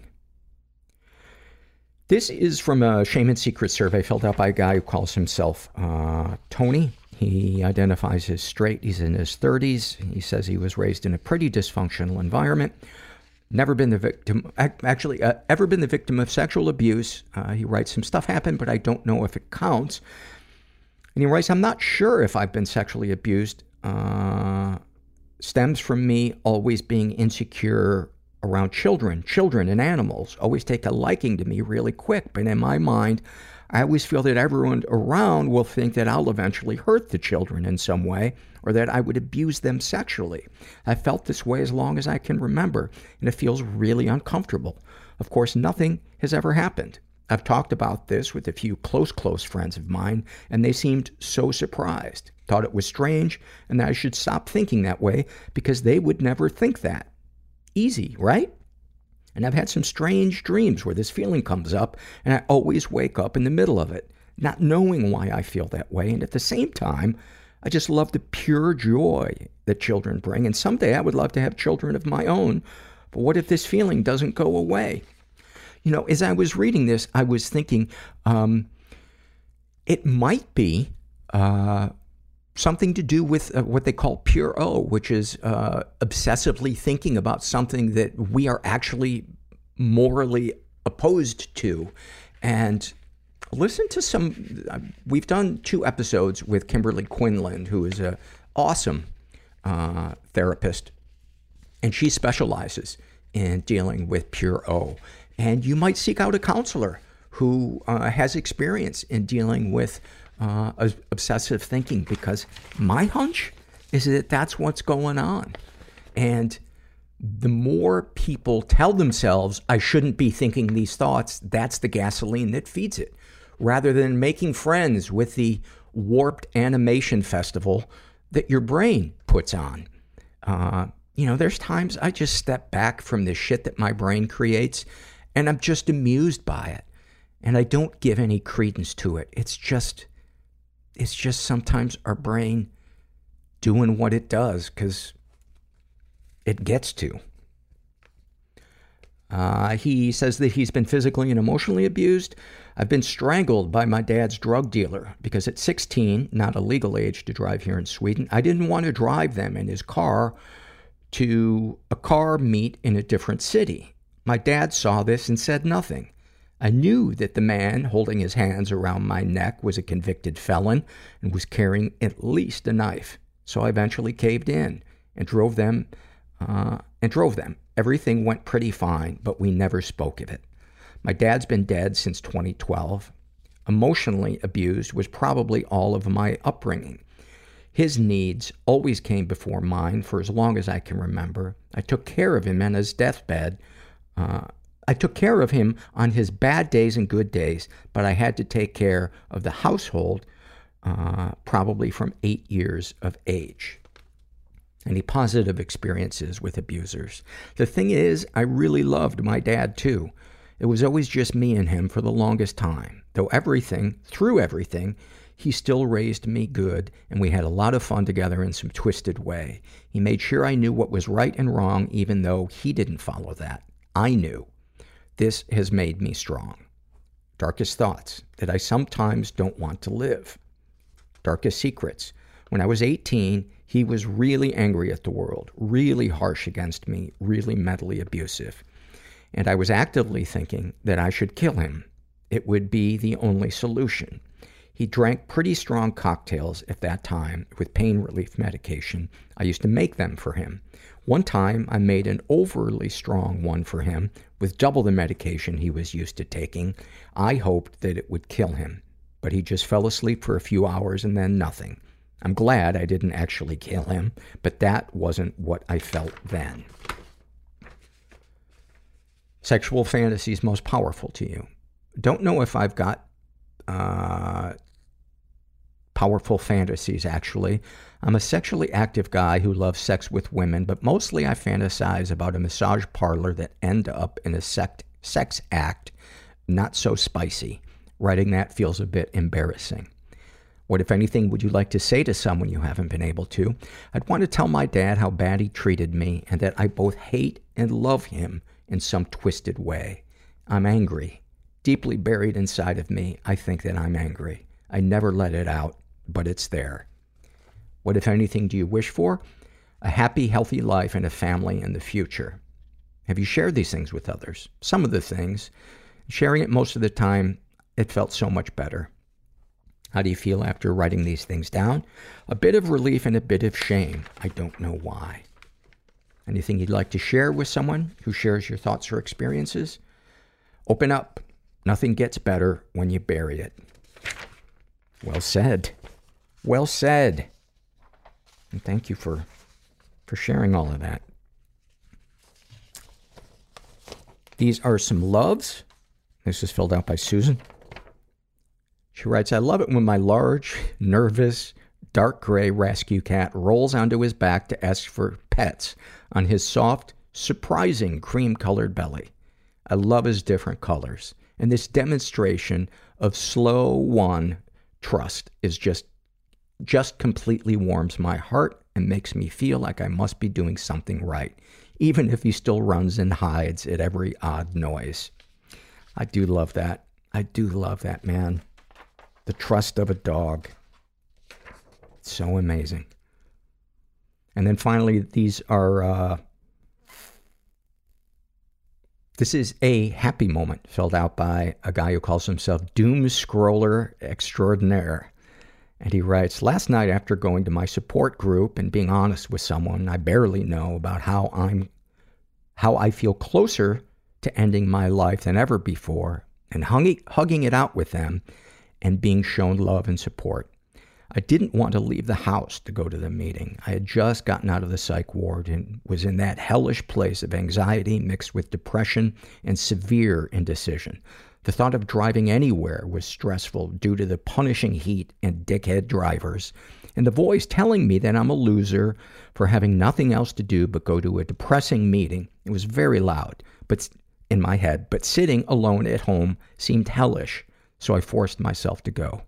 I felt some hope after going, and I'm glad I did.